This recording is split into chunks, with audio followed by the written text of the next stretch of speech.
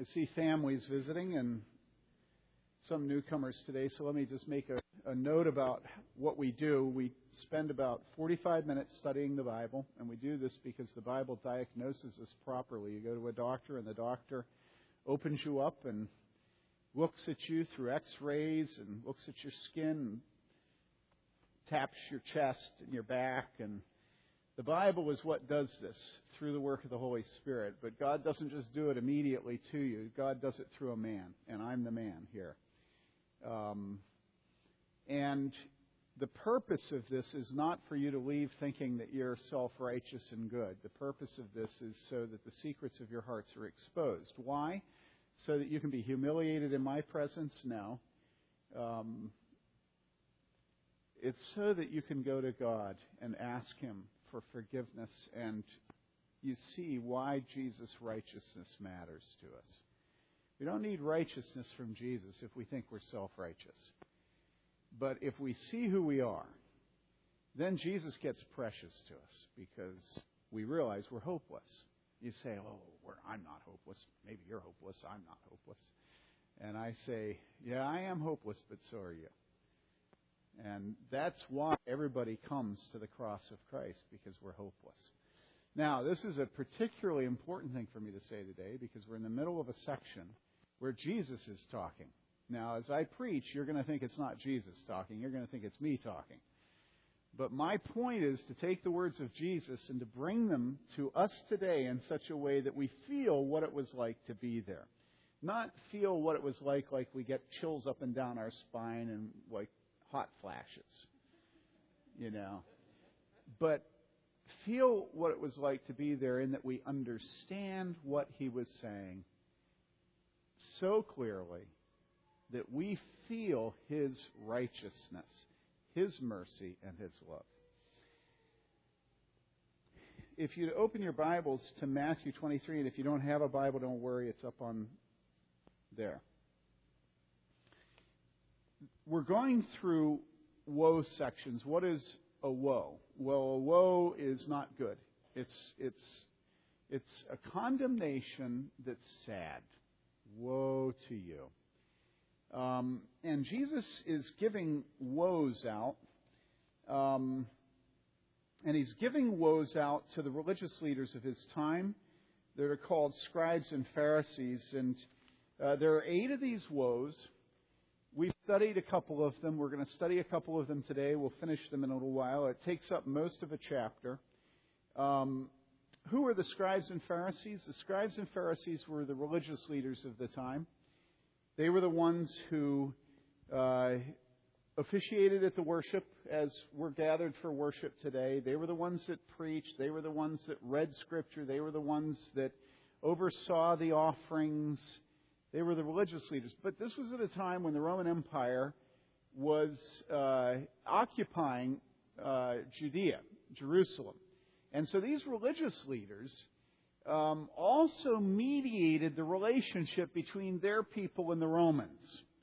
So they weren't just religious leaders. They were the muckety-mucks in their community. They were the ones that everybody wanted to have officiate at their wedding, come to their wedding, come to their party, come to their retirement thing. They were the public leaders, all right? And Jesus is pronouncing 8 woes to them. Now, if you get 8 woes, it's probably an indication that things aren't good with you, especially if it's Jesus that gives them to you. And things weren't good with the scribes and Pharisees.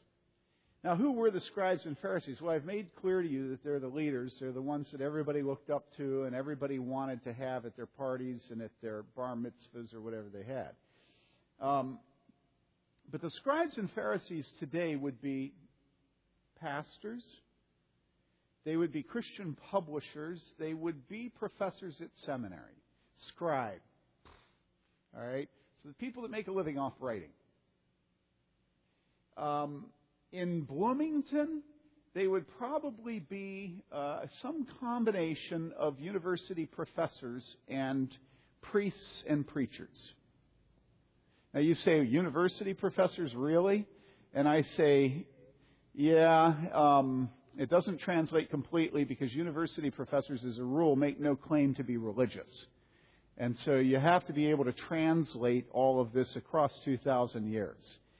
But they're people that make a living off of, let me put it like this. They're the information class, they're the chattering class, they're the talkers.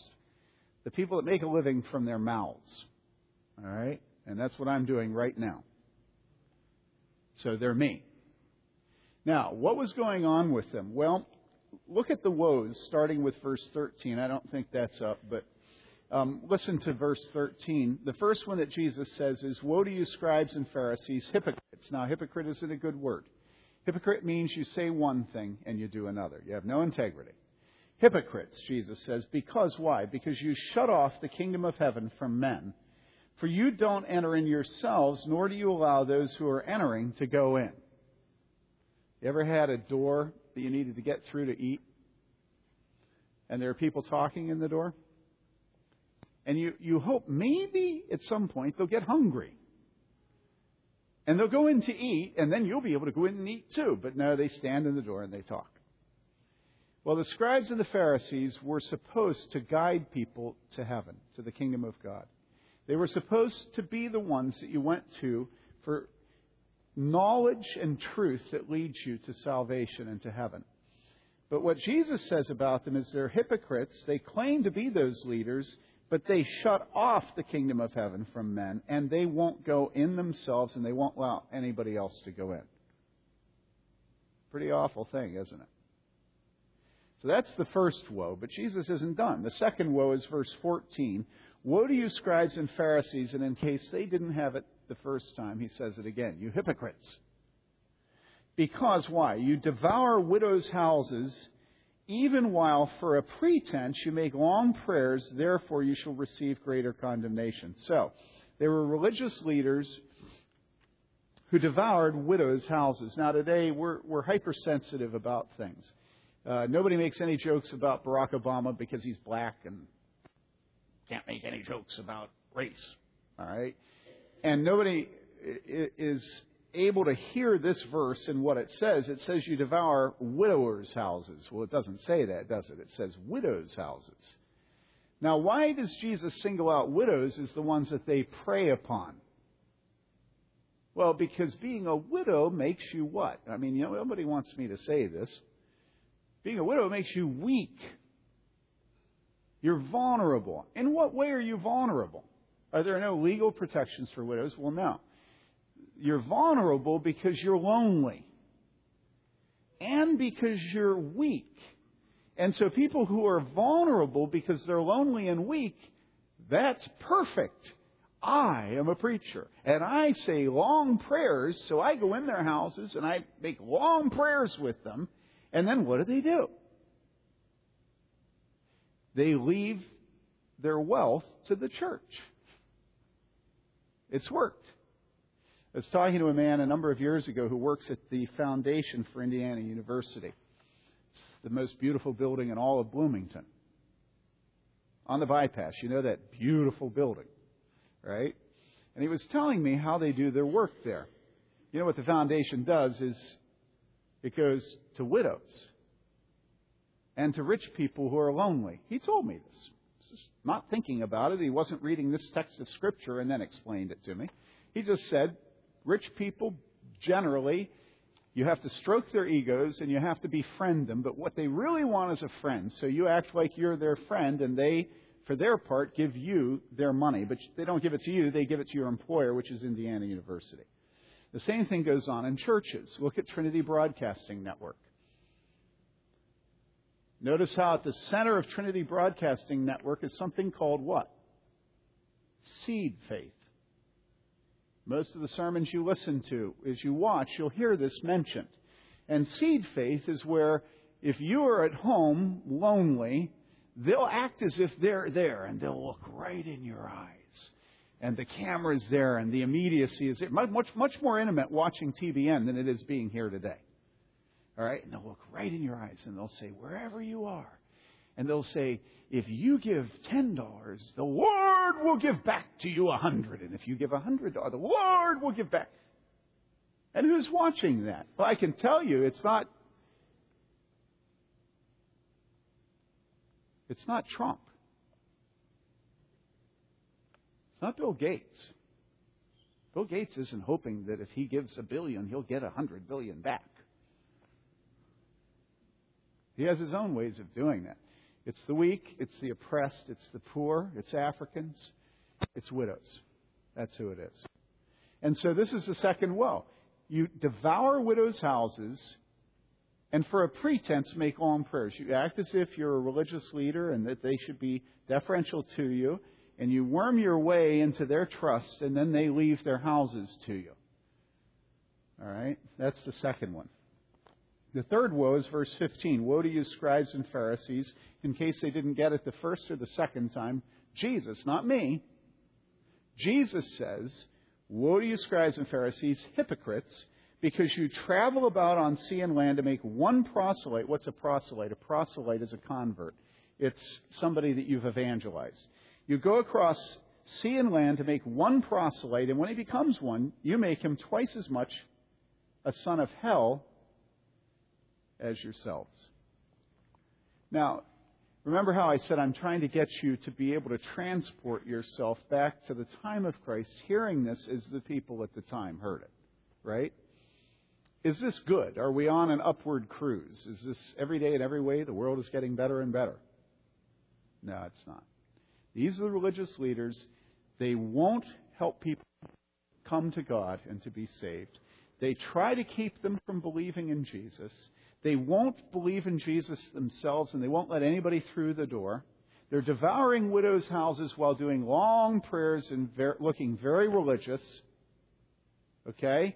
And then, when they do try to make a convert, the convert is not to God, and it's not to Christianity, Judaism. It's not to heaven and the kingdom of God, but it is what? It's to themselves. The people are converted to themselves. And what are they like? Well, when they're converted, what? They're twice as much sons of hell as the religious leaders. So the religious leaders are sons of hell, and their converts are twice sons of hell. Now, mind you, this is not me saying this. This is the master physician, Jesus Christ, diagnosing perfectly, what was true of the church and its leadership at the time that he lived.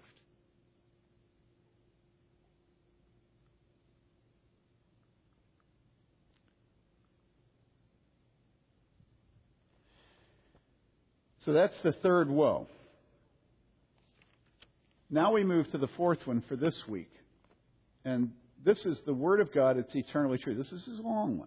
This goes from verses 16 to 22. Woe to you, blind guides, who say, whoever swears by the temple, that is nothing, but whoever swears by the gold of the temple, he's obligated. You fools and blind men, which is more important, the gold or the temple that sanctified the gold? And whoever swears by the altar, that's nothing. But whoever swears by the offering upon it, he is obligated. You blind men, which is more important, the offering or the altar that sanctifies the offering? Therefore, he who swears by the altar swears both by the altar and by everything on it. And he who swears by the temple swears both by the temple and by him who dwells within it. And he who swears by heaven swears both by the throne of God and by him who sits upon it. All right, so that's the fourth woe. Now the fifth one. And we're going to study that this week also. The fifth one. Woe to you, verse 23, scribes and Pharisees, and in case they hadn't gotten it the other times, hypocrites, for you tithe mint and dill and cumin and have neglected the weightier provisions of the law, justice and mercy and faithfulness. But these are the things you should have done without neglecting the others. You blind guides who strain out a gnat, a fruit fly, a mosquito, and swallow a camel.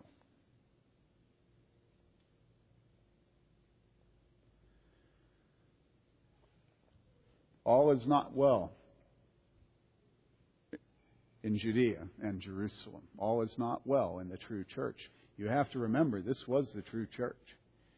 These were the people of God. All the gods of the nations were idols, but Jehovah, the Jews' God, was the maker of heaven and earth.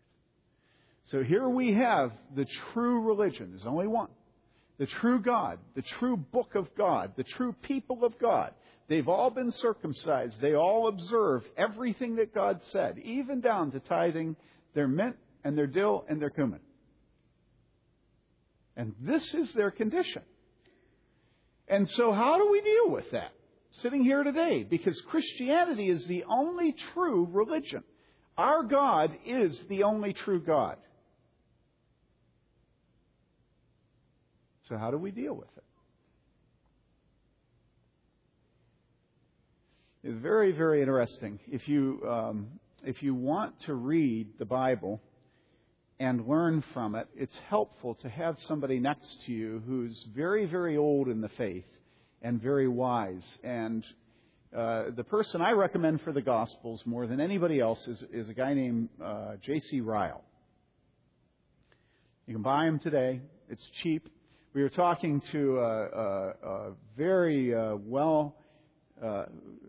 a very godly and blessed pastor from Zambia this last week. He met with the pastors' college students and with the elders and pastors. We spent a lot of time with him Thursday and Friday. And it was very interesting. One of the things he does is he goes out in Lusaka, the capital of Zambia, with his church, and they blanket this huge agricultural show that comes to Lusaka every year. Hundreds of thousands of people. They absolutely blanket with literature. And they're very evangelistic, so we asked them, well, what things do you hand out? And he named a couple of things, and then he said, and we use a lot of things by J.C. Ryle. So here's this dude, a couple hundred years old, his writing, couple hundred years old, and they think that's what Zambians will really hear truth from. Well, I was reading J.C. Ryle, and I do that every single Sunday before I preach to you, and he's short. Don't be intimidated. Oh, well, the preacher reads for a living, so it's probably like 1,000 words for every verse. No, it's just tiny, tiny punches. But let me tell you, they're blockbusters. Every single time. Beautiful. J.C. Ryle. Did you get it?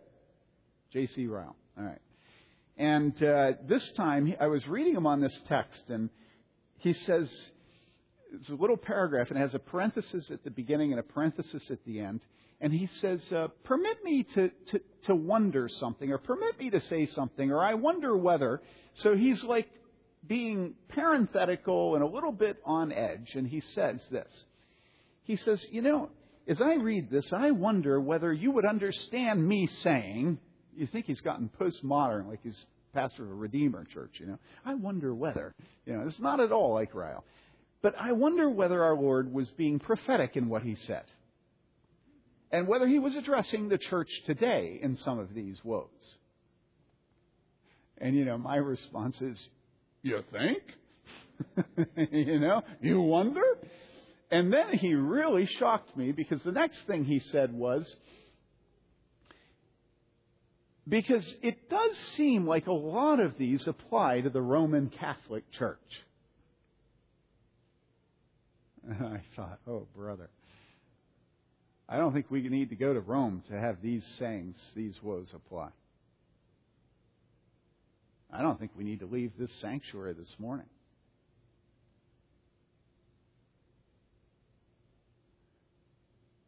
I certainly have no trouble identifying with what Jesus condemns. I have no trouble hearing his woes. You say, well, that's good because he's speaking to the religious leaders. I say, what about you? All right, let's get in it. If J.C. Ryle says maybe they apply today, maybe they do. So how would they apply? Well, verse 16, woe to you, blind guides. Now, do you want a guide that's blind? Huh? If you're going canoeing in the Boundary Waters and you hire a guide, or if you're going fishing out on the ocean, or if you're going down the Colorado River in a raft, do you want a blind guide? If you're going into a rapids with a blind guide, what's going to happen if you're in a raft? At best, you're going to be flipped. And at worst, you may be dead. Are you going to get any elk if you have a blind guide? Not likely. Now, what if this guide isn't leading you in hunting or fishing or on a raft? What if this guide is leading you to the salvation of your soul? What if this is the man that you trust to lead you to heaven? Woe to you, blind guides, who say, whoever swears by the temple, that is nothing, but whoever swears by the gold of the temple, he's obligated. Now, do you have a good nose? You have a good nose? Some people have bad noses. My mother's lost all sense of smell. But my dad had a very good nose. And any time you see the scribes and the Pharisees perking up their ears when gold is mentioned, because you know that's what's going on here. You know, whatever you, what? What did it say? Whatever you swear by the temple, you don't have to keep. Whatever vow you take by the gold of the temple, you're obligated. Whoa, that's not hard to understand, is it? Is it? What's going on there? Well, obviously, there's some reason that the scribes and the Pharisees, the religious leaders, want people to have a particular fear about the wealth of the church house. In other words, there's something about the wealth of the church house that's more important than the church house itself. And you say, what do you mean church house? And I say, well, I mean the sanctuary. That's what we call it, church house. You say, yeah, but it's a temple back then. Okay, fine. Let's go back then. Let's call it the temple. That's what Jesus said. It's the temple. And so what they're saying is the temple, you can swear by the temple, but you can't swear by the gold of the temple. And then he goes on and similar thing. He says, whoever swears by the altar, that's nothing, but whoever swears by the offering upon it, he's obligated. So again, you can't swear by the communion table, but boy, if the offering's here.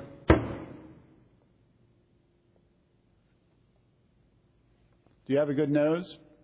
What's going on here? Well, it's always this way. Always the religious leaders end up well paid, fat, and secure. That's what happens. Do you understand that? Now, we don't know whether it's particularly the gold given to the church or the gold that gilds the church, that decorates it, that makes it impressive. We do know the temple was extremely impressive because remember the disciples said to Jesus, look at this temple. And Jesus then responded saying, tear this temple down and in 3 days, what? In other words, Jesus spoke dismissively about the very thing that they were caught up in and thought was their glory as a race. Do you understand that? Look at the temple. Jesus says, tear it down. And so when he's tried, they say, one of the accusations against Jesus is, he said he was going to tear the temple down.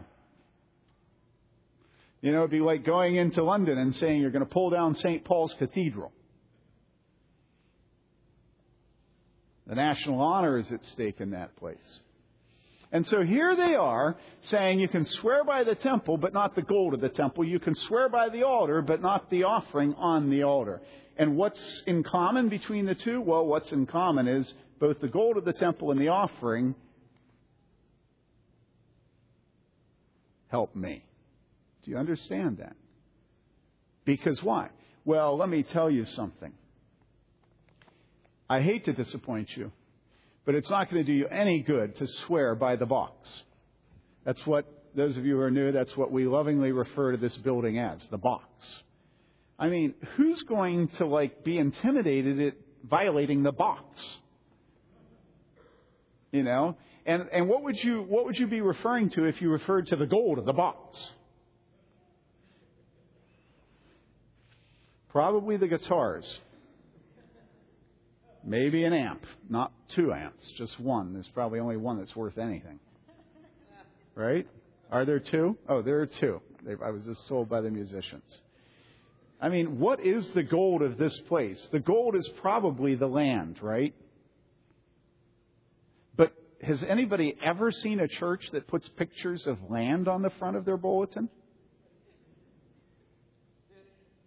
It's a joke.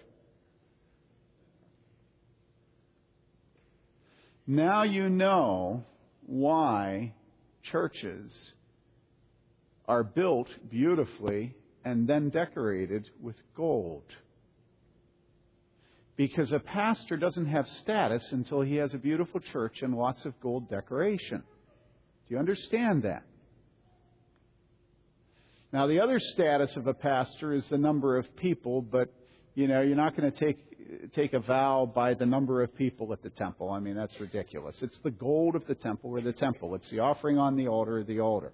And so what the Pharisees and scribes are saying is, look, money and wealth and status are the things that will really force you to pay your vows. Not the temple and not the altar. Now, what's wrong with this? Well, the first thing that's wrong with it is it's obvious that everybody is conjugating their vows very carefully, right?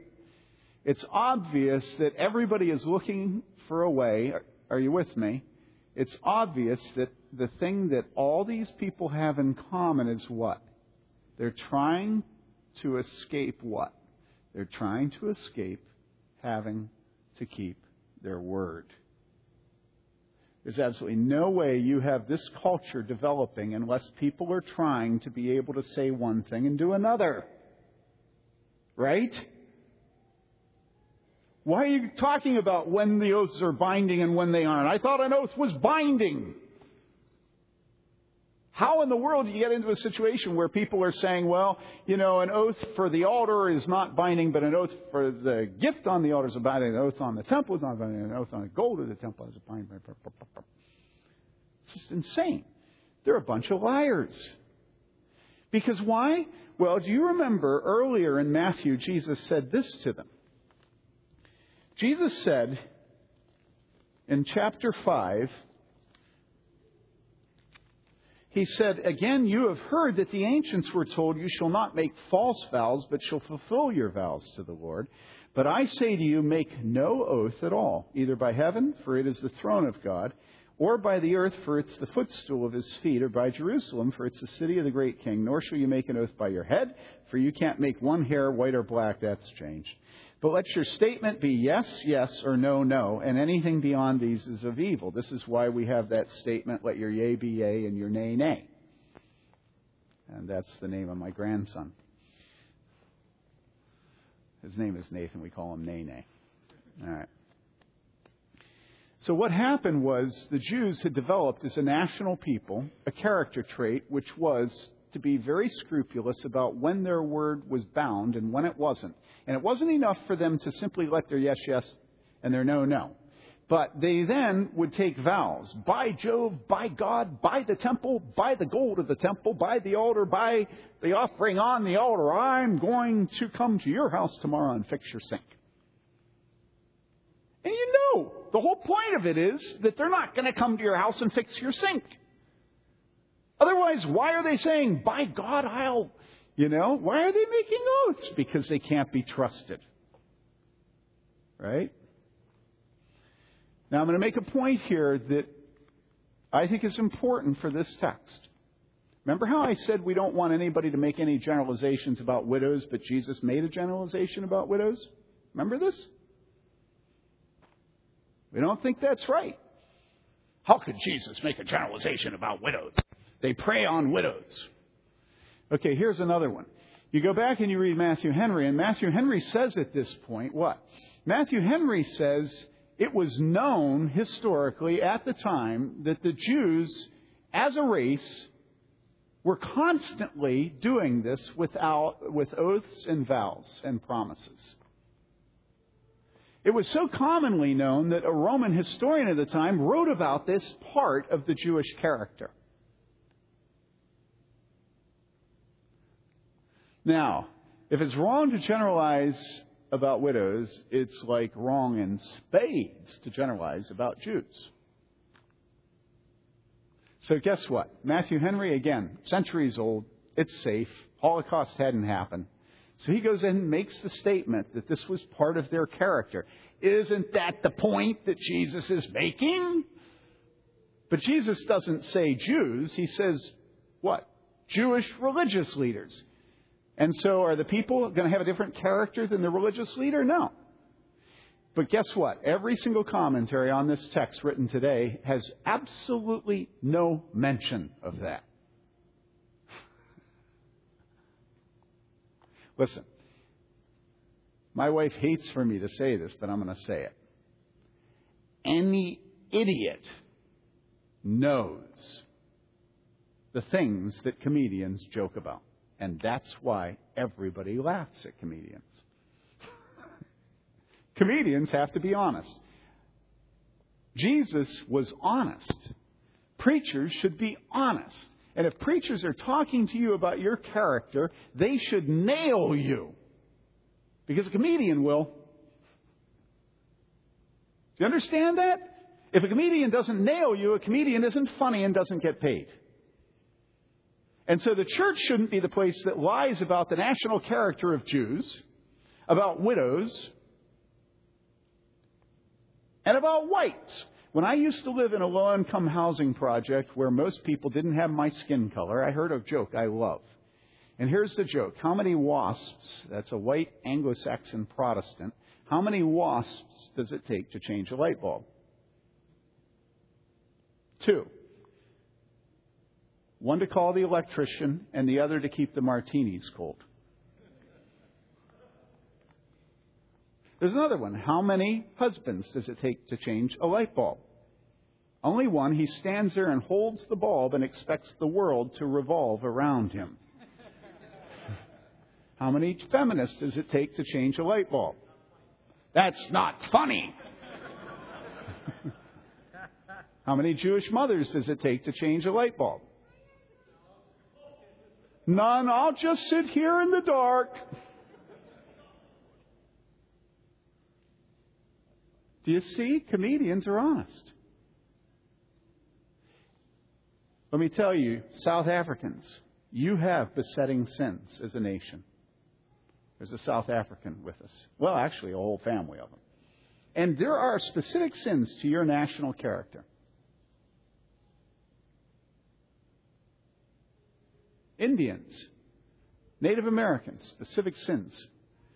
Whites, Presbyterians.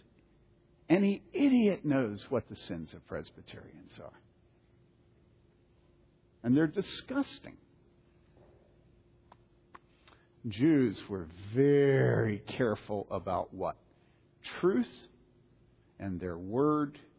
And what gave their word weight was what? Money, money, money, money.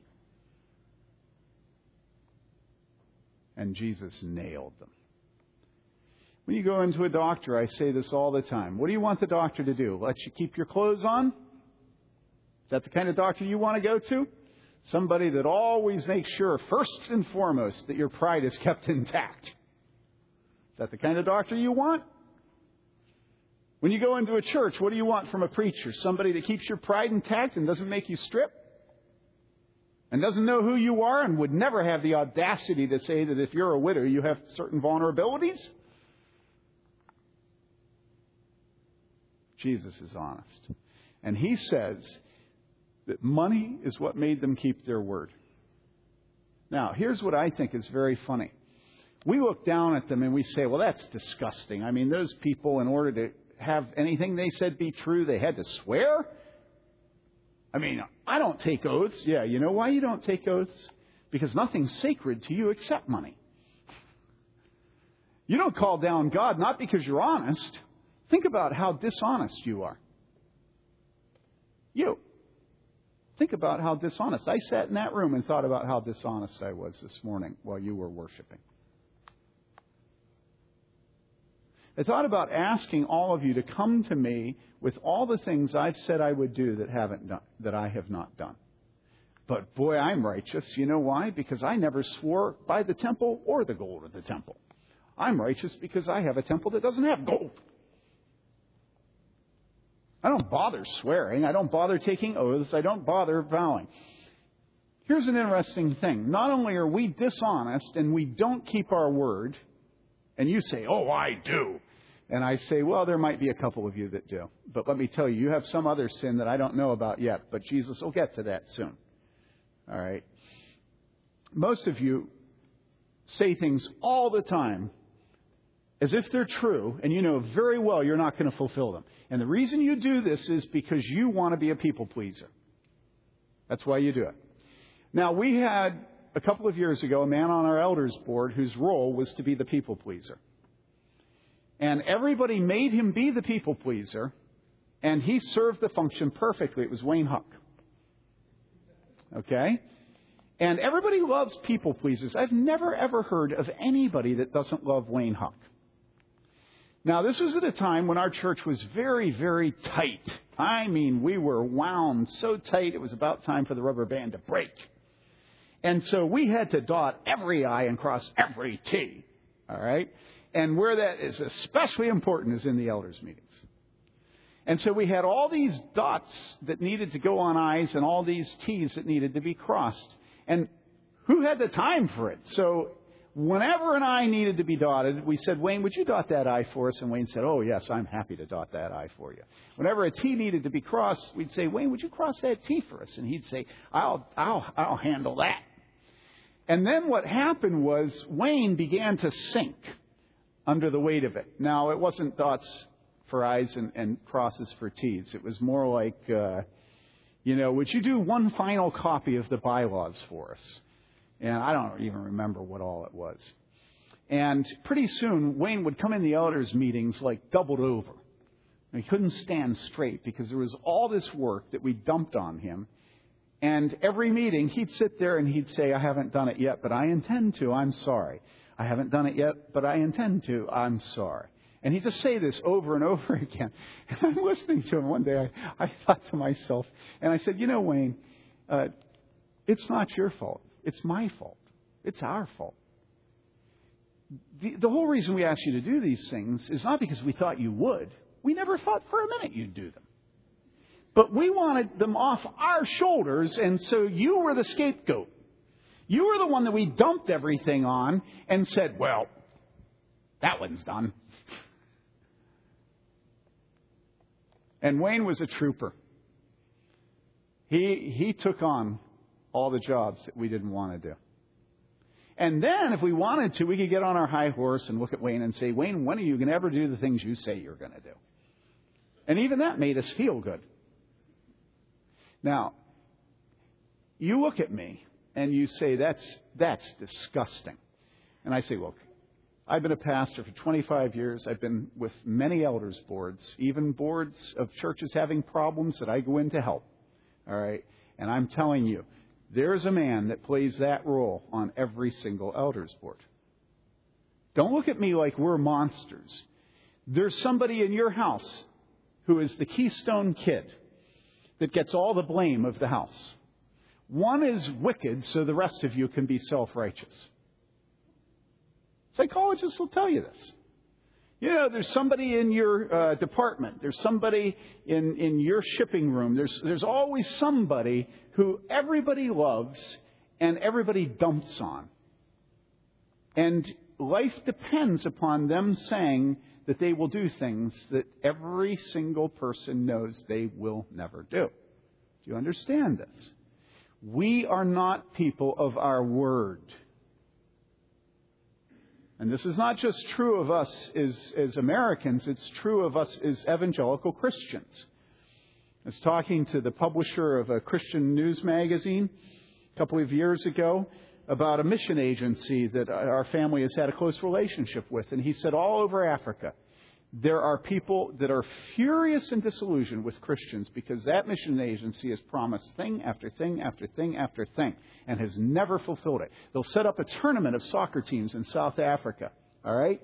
And they'll promise wonderful prizes of uniforms for their team. And then when the contest is over, the uniforms never come. They tell this man, we'll give you an audited financial statement so you can look at our ministry. And he said, year after year, they won't send me an audited financial statement. He said, finally I got one, and I found out that over 50% of their income was spent flying the man that leads the organization back and forth on his jaunts to Africa. You say, well, that's an awful mission. I say, listen, people, we are not people of our word. You aren't. I'm not. And we don't bother taking oaths and vows. We don't say, by God, I'll fix your sink. We just say, I'll come on over and fix your sink. It is true, some of you never break your word. And if you say you're going to show up to fix the sink, it is fixed.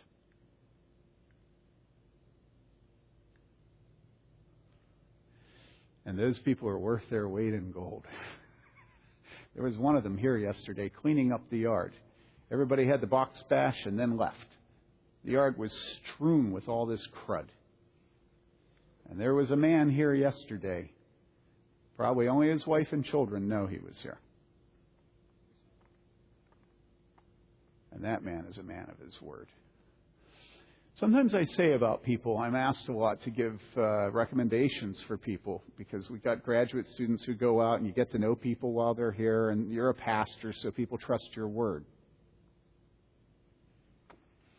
Sometimes I asked about people, and sometimes I have the freedom to say about someone, he will never promise more than he delivers. He will always promise less than he delivers.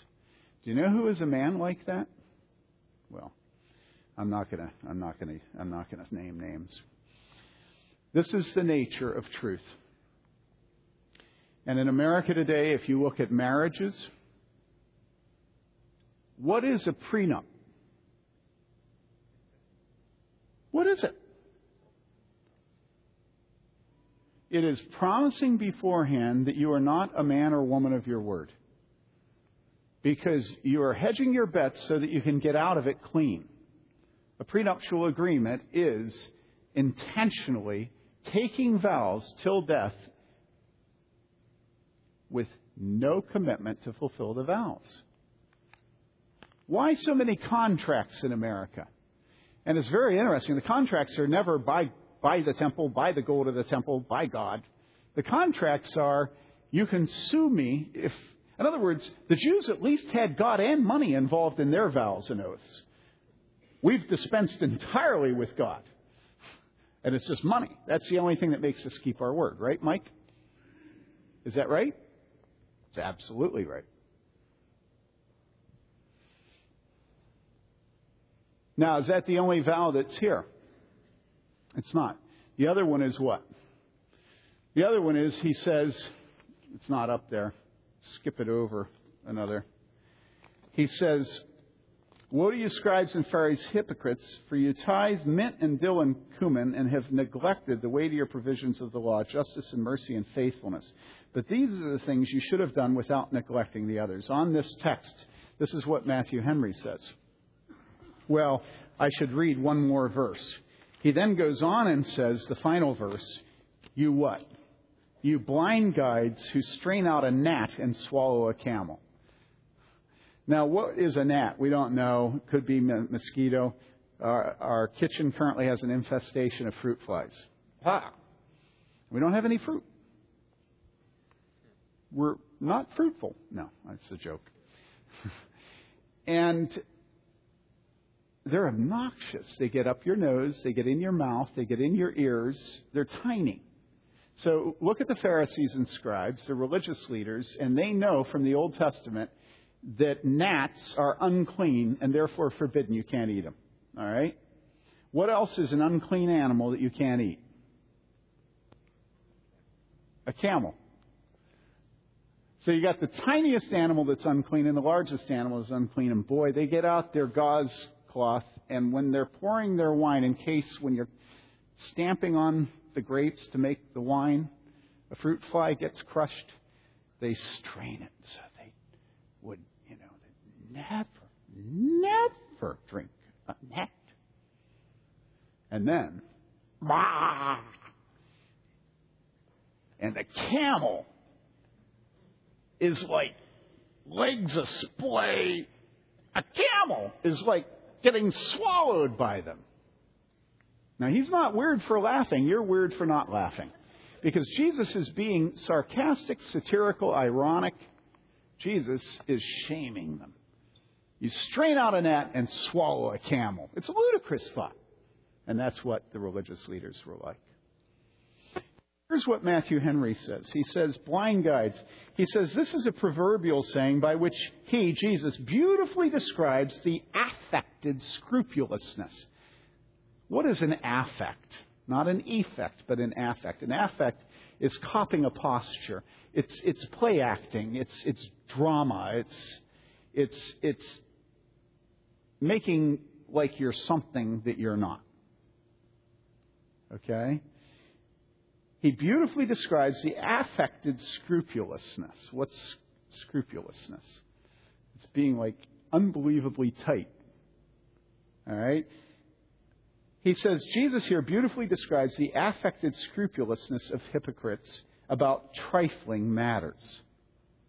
For they utterly shrink from very small faults, as if a single transgression appeared to them more revolting than 100 deaths. And yet they freely permit themselves and others to commit the most heinous crimes. They act as absurdly as if a man were to strain out a gnat and swallow a cow. How do we do that? You don't do that. How do I do that? Okay? Now are you free to think? How do I do that? Well, here's how I do it. Go down and picket at the abortion clinic. Right? Do not open my mouth to my neighbors whose souls are headed to hell. Big show of being concerned about little babies that are being killed. Absolutely no concern about my neighbors who are going to hell. Jesus said, don't fear those who kill the body, but fear the one who can cast body and soul into hell. As a church, we're very concerned about orphans. We're very concerned about special needs babies and Koreans and Ethiopians. We have absolutely no concern about those who are lost. Absolutely none. Strain out a gnat, swallow a camel. I'm sorry, we were talking about me, weren't we?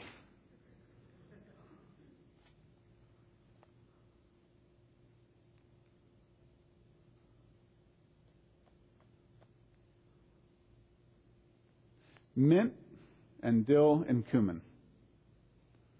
Can't you just pick at them? They come into church and they had used 3 sprigs of mint, gone out onto the back deck, broken off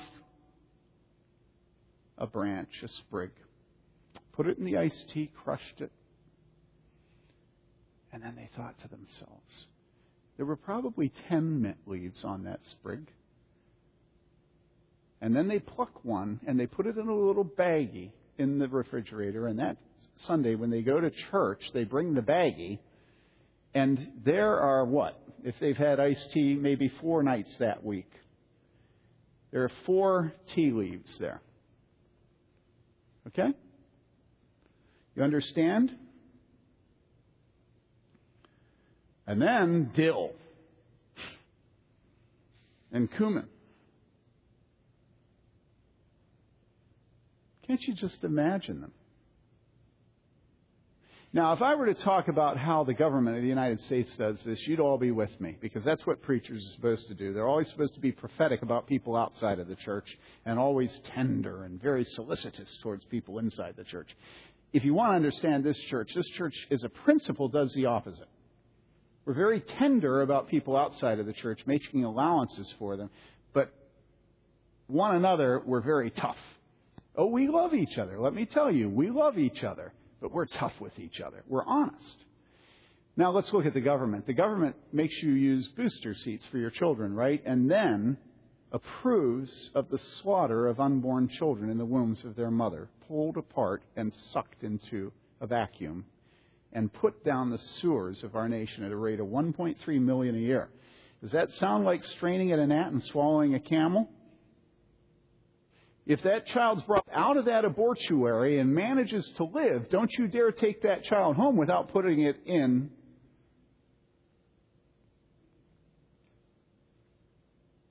and fastening it. Our nation is very, very concerned about litter, but has adopted all over the country no-fault divorce laws. So you're all with me, right? Well, that's ludicrous. But what about us? What about our homes? What about our hearts? What about us? Listen. Every single one of these woes applies to me, and it applies to you. This is who you are. This is who you are. This is you. And as I look around, some of you are Norski. Some of you are Dutch, eh? Some of you are Canadian. Some of you are white. Some are not white. Some of you are widows. Some of you are bodacious men. Some single, some married. In other words, every single one of us has a certain condition that makes us vulnerable to certain sins. It's who we are. All right? But let me tell you, these woes don't miss you. They nail you. And if you're a man of your word, let me tell you, you are tithing your mint and dill and cumin, and you don't give a rip about souls going to hell. And if you do care and you're evangelistic, you don't give a rip about tithing. Do you understand?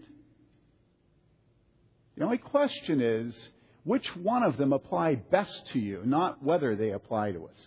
Now, here's where I end and say this to you. This is an evangelistic sermon. This is an evangelistic sermon. You go, oh no, that's not how I feel. Generally, when I listen to Billy Graham, I feel hopeful, but I don't feel hopeful at all right now. Franklin Graham, Louis Palau, pick your preacher of choice. I don't feel hopeful at all. I say, yes, you do. And you say, don't tell me, I don't. I say, yes, you do feel hopeful. And you say, why? And I say this, listen. Remember I said at the beginning, you go to a doctor, you don't want a doctor that says, don't worry, you can keep your clothes on and no x-ray machine for you. And I won't touch you. Because my greatest concern is that you feel secure and proud and self-reliant. And you don't want a doctor like that. You don't want the gospel given to you without breaking your heart. Because without your heart being broken about who you are and what your character is, you never, ever, ever will love Jesus Christ.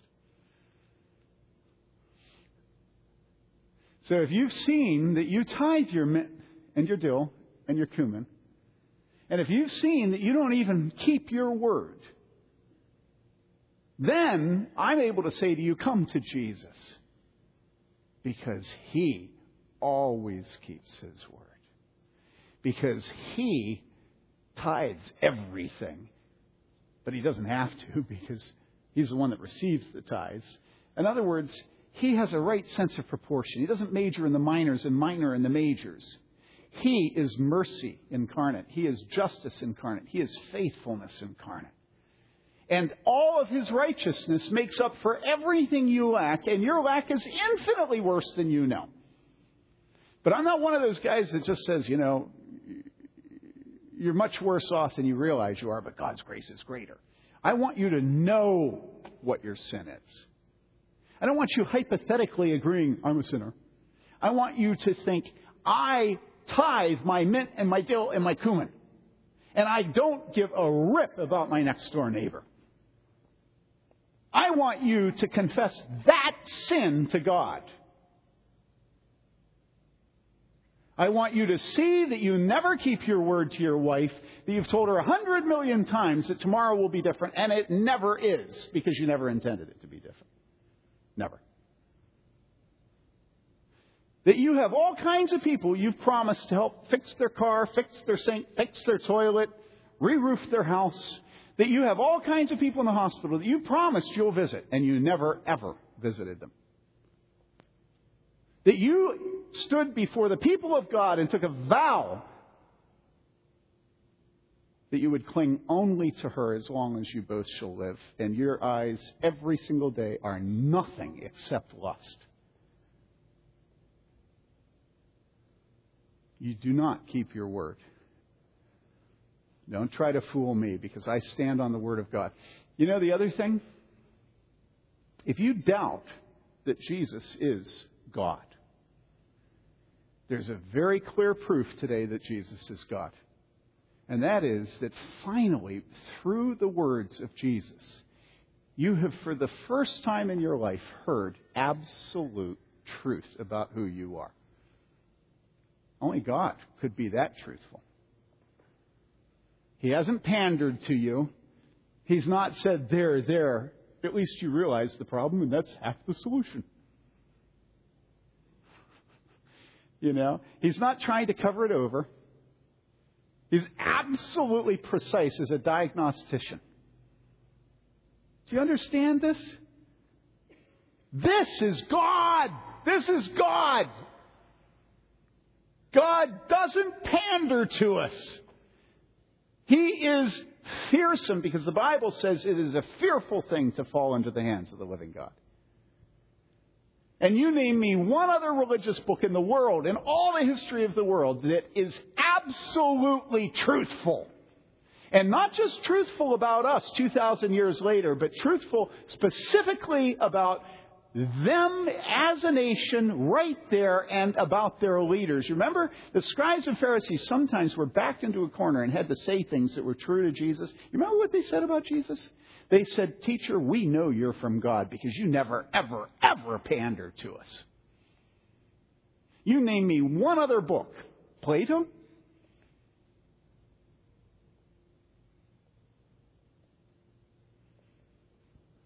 Donald Trump? Oh, he's truthful. George Bush, every single State of the Union address is pandering to the American people. And so he has an advisor. The advisor says that we're a nation of whiners. He has to go! Did you see that this last week? Who was it? Wasn't he like Phil Gramm, or who was it? Was it Phil Gramm? Yeah. He said we're a nation of whiners, and so now he's out. We can't have a president that has advisors that tell the truth about the American national character. I mean, it's so true that it's like a duh. A nation of whiners, a duh. And he had to go. He's gone. He resigned. He's booted. And then you go to the Bible, and the Bible says you tithe your mint and your dill and your cumin, and you don't have any mercy, and you don't have any justice, and you don't have any faithfulness. And you go, thank God.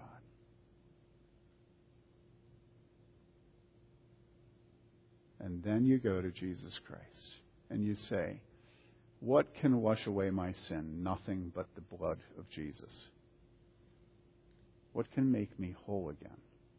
Nothing but the blood of Jesus. Oh, precious is the flow that makes me white as snow. No other fount I know. Nothing but the blood of Jesus. And that's the gospel. That's it.